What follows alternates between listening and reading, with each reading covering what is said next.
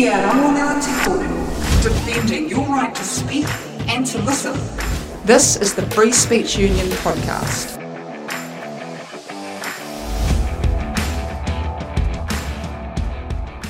Welcome everyone to the Free Speech Union podcast. It's David Cuman here as host, and I have with me Beth from Speak Up for Women. Welcome, Beth. Hi, David. Thanks very much for having me on your show. Thanks for coming on. Some of our listeners might not be entirely up to speed with what's gone on. I wonder if you could just give us a brief background into why you're talking to the Free Speech Union. Okay, yes, thank you. So Speak Up for Women is running a series of public talks throughout New Zealand. And we're talking about a piece of legislation that's coming up before Parliament later this year, coming up for its second reading, and we've got fundamental issues with this legislation. We're really concerned about some of the implications it will have, particularly for women and girls. So the purpose of our public talks across the country was to discuss what those issues are, to raise awareness of the issues and the fact that this bill is being pushed through.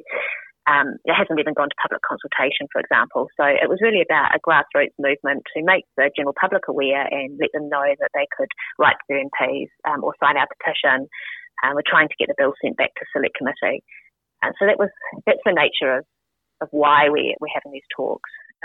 The content of the talks has come under attack and a lot of misinformation from our political opponents who don't want us talking about the issues with this law because they want it to be passed.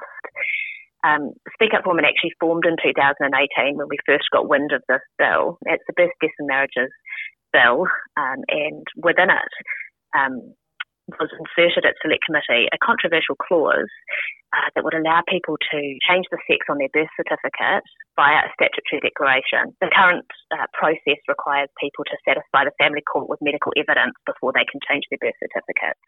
So the current law has safeguarding in it. The new law would do away with all of that. This clause was inserted at Select Committee after the first reading of the bill, after public submissions had closed.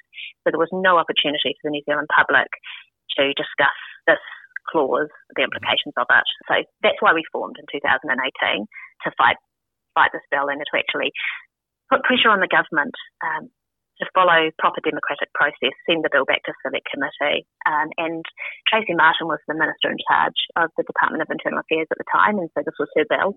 And following our campaign, she actually sought legal advice from Crown Law, and they agreed with what we'd been saying, that the bill hadn't followed democratic process, and also, which was our main concern, that sex self-identification would conflate the idea of biological sex with this contested theory of gender identity, conflate those two concepts in law, and that would have knock-on effects to women's rights that are protected within a number of different pieces of the legislation. For example, the Human Rights Act that allows for single-sex services and spaces, scholarships and opportunities. So if I hear you correctly, you're wanting to talk about a bill that is before Parliament. That's absolutely right, yeah. Just to be completely open and frank about the Free Speech Union position, we don't have a position on the nitty gritty of that bill. Clearly, you guys are pushing for your beliefs, but really, you want to discuss a bill before Parliament, and you're not being allowed to do that. Is that right? That's absolutely right. So we want to discuss the issues with this bill, and we booked a number of council venues across the country. And those venues caved to the demands of a few activists coordinated from Auckland. And then we got deplatformed from these venues. So let's dig into that, because I think this is really where the rubber meets the road as far as the Free Speech Union is concerned. There is a group of people who want to discuss a bill before our Parliament in a very democratic way, and there have been public spaces that have said you're not allowed to use them to do that. What reason has been given to you for that? So different reasons from different councils, but primarily, so if you just look at Christchurch, they talked about us potentially being in breach of their policy around community, making all communities feel welcome. And they spoke about the health and safety concerns. Now, there haven't been any credible or any threats at all of violence. So there's been no threats of violence, but they're saying health and safety is the issue. So what health and safety concerns did they raise? Well, the inference is it's around the health and safety of their staff and their library users. So these we have to assume that they're talking about the mental health and safety and the safety of hearing feminist women discuss ideas that they might not agree with. So just to be clear, Beth, you don't pose a physical risk to anyone. You haven't in previous meetings had weapons or violence or any sort of underground fighting rings that you've been organising. You haven't been harming anyone physically. No, I'm just a mum. I don't go around harming people. I'm just a woman talking about women's rights. So we're actually we're committed to peaceful action. We're all women. Like Speak Up Women is all women. There are no violent women in our group. We're not violent at all, and we respect people's right to peacefully protest. So there's no concerns that we would perpetrate violence. And in fact, our meeting did go ahead in Christchurch, not at the library, but ironically at the Woolston Club, which until recently was the Woolston Working Men's Club, which is quite ironic to host a feminist meeting. We had maybe 5 to 8 peaceful protesters there. They were protesting outside. We invited them inside to listen to our meeting, and they came in under the condition that they wouldn't interrupt, but that they could ask any questions they wanted at the end. And so they did that, and they sat quietly and they listened, and then we had a really healthy debate. We didn't agree, but it was exactly the sort of public meeting that we'd hoped it would be. So there was no violence, there was no threats of violence. You invited these people in to have a discussion. There was a discussion and a debate about a bill before our Parliament. No one needed an ambulance at the end of it. No. And there was respectful discussion in New Zealand. There was some high emotion from their side. They were very young. They actually had their teacher with them. Oh, wow. So they were there was a bit of emotion, but it was an entirely respectful discussion. Absolutely no physical violence. I think maybe I heard one swear word towards the end. That was it. So, yeah, that's the sort of meeting that I would expect our councils to be able to facilitate quite comfortably. Yeah, and so let's just be clear about that. Christchurch City Council banned you from the library. Is that right? Yeah, they banned us from all Christchurch libraries under the sort of spurious guise of the health and safety of their staff. And the thing is, we'd booked a private meeting room, so no one even had to hear us if they didn't want to be in that room. Wow, this is deeply concerning. And obviously, the Free Speech Union has been fighting a battle against Auckland Council for not allowing those 2 Canadians to come and talk. And in that case, there were, threats of some protest activity that possibly could have maybe involved some, bad people. And one of the things that we argued quite strongly was the thugs' veto should not be allowed to stop people from expressing their ideas. But in your case, it sounds even worse than that, because there was no credible threat of violence at all in any way, shape or form. That's right. There's been no threats of violence that we've seen, and we've asked the council if there has been any. They haven't been able to provide any threats of violence.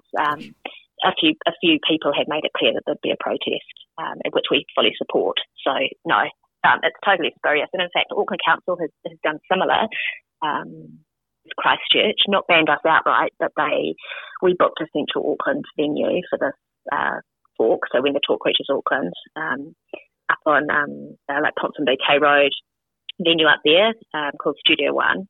And we'd been told by our supporters at our last meeting that was moved by Auckland Council out to Western Springs wasn't a convenient location. A lot of them would prefer central where there are transport links. Mm-hmm. So we'd booked Studio One, and after asking us what our content was going to be and going back and forth and asking us if we'd be prepared to move, we said, no, look, we really need to be central for these reasons.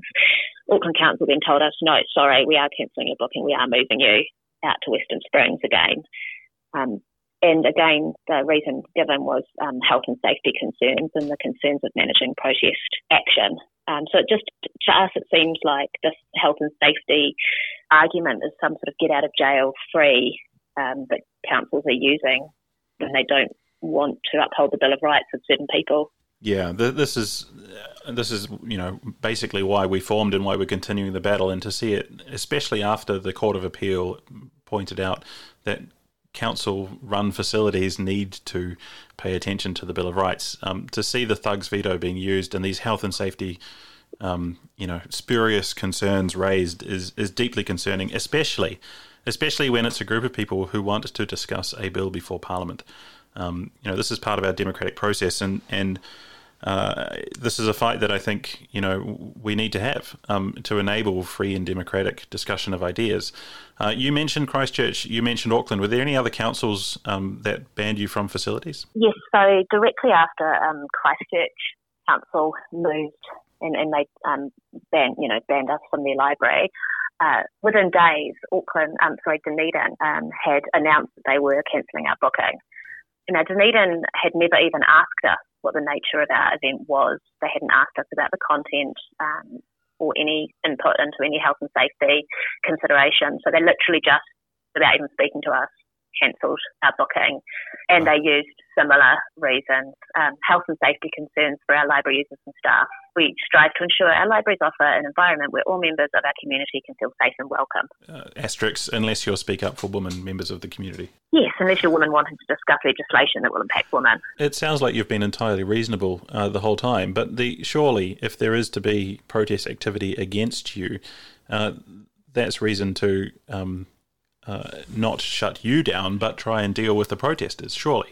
Yeah, and as I said, Speak Up for Women, we support the right to peaceful protest. We think it's a really important part of democracy. So if people are gathering to peacefully protest, they should be facilitated to do that.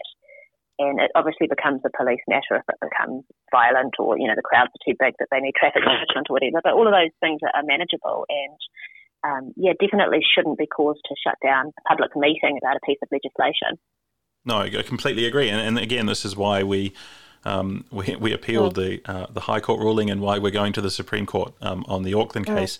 Unfortunately, it sounds like you guys might be headed down a similar track. And it's really up to, I think, the courts to be very clear about the responsibilities and the roles of public venues. And we believe, obviously, that they should allow people to use the space to discuss important things or not important things in a peaceful way. And shouldn't show favour to anyone in particular or any ideology in particular. No, absolutely. And look, it just goes to show that it's an important issue. If people are prepared to protest it, it just goes to show that it's an issue that New Zealanders are passionate about and should be discussed and shouldn't be shunted off into the private sector to, hope that we can find a venue that won't cave to bullying. Absolutely. And I think the other thing is that the thug's veto is something that if it's given an inch, it'll take a yard. If it's given a little bit, it'll take the rest. As soon as you allow one group to shut down another group that they disagree with, then the floodgates open. And all of those mixed metaphors are to say we should be upholding the right of everyone to voice their opinion peacefully. Yeah, absolutely. I mean, how would we even have a functioning democracy if we can't? I mean, every political party talking about anything could be subject to protest. And often are. So citizens talking about legislation should be able to go ahead. Yeah, absolutely. So you're fighting the good fight. Unfortunately, you had to find an alternate venue in Christchurch, but you're fighting a good fight in other places. You said that Nelson was a particularly interesting case. What's happening in Nelson?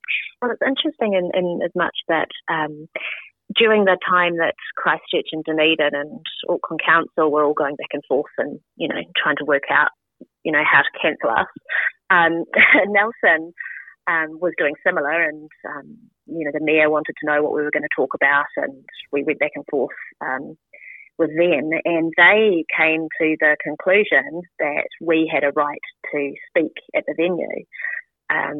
And now a couple of Nelson councillors have come out really strongly and said that they're embarrassed and disgusted by that decision.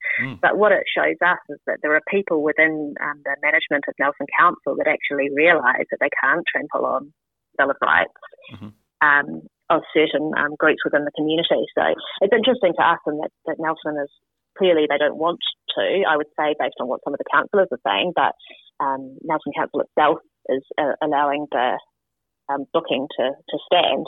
So we will be talking in the Trafalgar Hall in Nelson, and it's this Wednesday the 9th of June, and led by one of those particularly vociferous councillors. There is going to be a large protest outside, but it does look like the planning of that is peaceful, and they're calling it a peaceful protest. And so, hopefully Nelson can be another example of how this that this sort of thing can work if facilitated properly. I mean, that's fantastic. As far as free speech goes, the fact that there is a councillor who opposes your ideas enough to lead or participate in a protest outside, but still allows you to speak, is exactly what we want to see happen, much like your conversation in Christchurch you mentioned, right?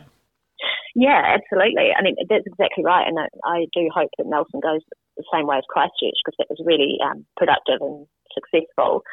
This Nelson councillor does want to change the policy of the council so that they can exclude groups like ours in the future. So definitely not trying to uphold the Bill of Rights, but someone within the council itself, the management level, knows that they can't cancel us because some people don't like us. That's what the laws are for, right? It's to keep people hopefully in check, even with their own prejudices and biases. Have you had any positive or negative response from councillors in any other cities? We've only really talked about the libraries that have shut you down, but have the councillors waded into the debate on either side? No, so Nelson was the first time I'd actually seen the councillors quoted in the media. We're actually waiting. We've sent some Official Information Act requests to Christchurch Council. We're trying to find out how far up into how many councillors the decision to bar us from the libraries actually went. So that will be interesting. What about MPs? Have there been any MPs that have spoken out for your right to speak or praised the councils for banning you? Both Judith Collins for the National Party and David Seymour for ACT have spoken out for the principle of free speech and for our right to speak. Neither of them have commented either way on if they share our position, same as the Free Speech Union, but support our right to speak. I haven't heard a peep out of Labour on this issue, so it seems like they've just put their heads below the parapet. But there's certainly been lower level sort of elected officials that have said things on various occasions. I can think of people like Richard Hill in Auckland, for example. But yes, so absolute silence from the MPs on that side of the fence, which is really concerning given that free speech was always a bastion of the left. Yeah, I agree with you. I think that is deeply concerning. This should be an issue that has bipartisan support, and to see it apparently turning into only one side of the political spectrum, and especially, as you say, when it's traditionally been the left that has been, fighting for the right of people to express their ideas, particularly in protests, that is deeply concerning. And the other thing that I think is doubly concerning about it is that the makeup of our government is such that they're the ones passing bills at the moment, and one of those proposed pieces of legislation is around hate speech. And if no one's talking about the right of your group, for example, or other groups to freely express their ideas, is there a hint that this might be hate speech that you're discussing a bill before our Parliament, and in which case, what kind of legal ramifications might that have in the future in chilling the thought that you might discuss a bill in a non-favourable way? Oh, absolutely. I mean, the implications of that hate speech bill, and we've been accused of being a hate group and hate speech. It's been said, and so it's not a far stretch to think that hate speech law could be used against feminists like us. Talking about legislation. I want to unpack that a little bit with you very briefly, because yes. I'm not sure that all of our listeners would be completely familiar with why you're branded a hate group and what possibly hateful things you might be saying. So perhaps you could maybe strong man the argument on the other side. I know that there's been terms like TERF that's been thrown around, all of those kind of ists that people get labelled with. Why would your group in particular be seen as hateful, do you think? So we believe that biological sex is real and that it matters in certain circumstances in the law. And, for example, the Human Rights Act allows female people to have female-only services and spaces. So thinking about like female prisons or changing rooms or girls' schools or intimate care for the elderly, or, a number of scenarios where biological sex actually matters. And we want to talk about how this piece of legislation that will allow anyone at any time, at any stage of their life, for any reason, to change the sex on their birth certificate and therefore be treated in the eyes of the law as if they were actually a female person, and access all those spaces and services accordingly. We want to talk about the impacts of that, and there's been no impact assessments done or anything like that. On the other side of the fence, you have lobby groups that say trans women are women and there should be, and they are if they say they are. And they don't need to make any physical appearance changes or bodily changes. They literally are women, and that it's hateful to even question their identity. So that's where the hate comment comes in, that we're talking about existing laws and existing rights and material reality of mammalian sex being dimorphic. Sorry, like literally are just males or females. Mm-hmm. And that's a fact and it's science. And on the other side, you've got this idea of everyone has a gender identity, and some people might be in a female body or a male body, but they are actually the opposite sex and should be that way if they say they are. So I don't know if I've explained it very well, but that's where that conflict is. If I understand what you're saying, there's a group of people who feel that you're hateful because you are not accepting their version of themselves or their reality. They feel like they're in a different body and should be able to have that affirmed by society, and you're saying there are reasons why we shouldn't allow that, and their view of that is it's hateful towards them. Is that a fair summation? Yes, except that we would affirm that and be fine with that in most circumstances. So we support gender nonconformity. We don't, people should be free to dress however they want, to be called whatever they want, and that should have no impact on their rights to housing and employment. Mm-hmm. They should be accepted on the face of who they say they are in almost every situation, except in a very few specific circumstances that are protected in the Human Rights Act that allow female people to have female-only spaces. Mm-hmm. So we're not actually denying their rights to be themselves. We're just saying when it comes to a representative position reserved for females, that your biological sex should be what's looked at, or when it comes to being placed in a prison, mm-hmm. We should be acknowledging that a male who self-identifies as female at 40 and has committed violent sexual crimes should not be placed in a female prison estate just because he's changed his birth certificate and he's now female. Right. That's it. But it's not actually about restricting people's lives on the day-to-day basis. And in fact, most of us are gender non-conforming. A lot of us are lesbians. So it's a bit more nuanced than it's being made out to look. Sure. No, and this is why I think it's important to dig down, because I think it's useful to understand what hate is in the context of this discussion. The other term that gets thrown around that some of our listeners might not be fully au fait with is TERF, and I wonder if you could unpack that a little bit as a related kind of slur that's been used, and also one that increasingly seems in the social media spheres of our modern lives to be something that is branding someone as a hateful type of person. So what does TERF stand for, and briefly, what does it kind of mean in this debate? Yeah, I might actually do that the other way around. So what it's meant in this debate is, it's a word, and it actually makes me feel a bit sick just talking about it, because the amount of hatred that is put behind the word TERF is astounding. So if your listeners want to see what I'm talking about, they can go to TERFisaslur.com, and you'll see the abuse that women get. And TERF has been used as a way of creating this group that it's then okay to denigrate and abuse. So TERFs are these hateful, evil women, and it doesn't matter what you say or do, they deserve it because they're awful. And then any woman who questions sex self-identification legislation or any aspect of this law is called a TERF, and they're automatically terrified and cowed into silence because they don't want to be this awful thing. So it really is a slur operating in the truest sense of the word. It's a term of abuse and it's terrifying. So that's what it is. What it actually means is trans-exclusionary radical feminist. And radical feminism is a school of feminism that I personally don't subscribe to.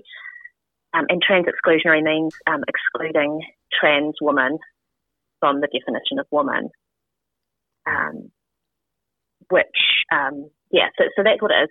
And in fact, even radical feminists don't exclude trans people because they include trans-identified females or trans men in their feminism. So it's not actually about being anti-trans at all. It's actually about people who are not trans who could abuse this type of legislation. So it's a misnomer. And it's awful. Yeah, and as you've just described, it sounds like it is really used to try and smear people and silence them, essentially, out of embarrassment or fear or making you feel sick. All of the above. Yeah. It's all of the above. It's a real, and it works. I mean, for every one of us that speaks publicly, there's at least 100 who's scared to talk, even in their places of work and their friendship circles. You don't want to be called a TERF. No, and it's so easy these days to throw terms around that have such a chilling effect. And keep people silenced, as it sounds like it is reasonably straightforward for councils at the moment to decide that they don't like what someone's going to say and to keep you out of their venues.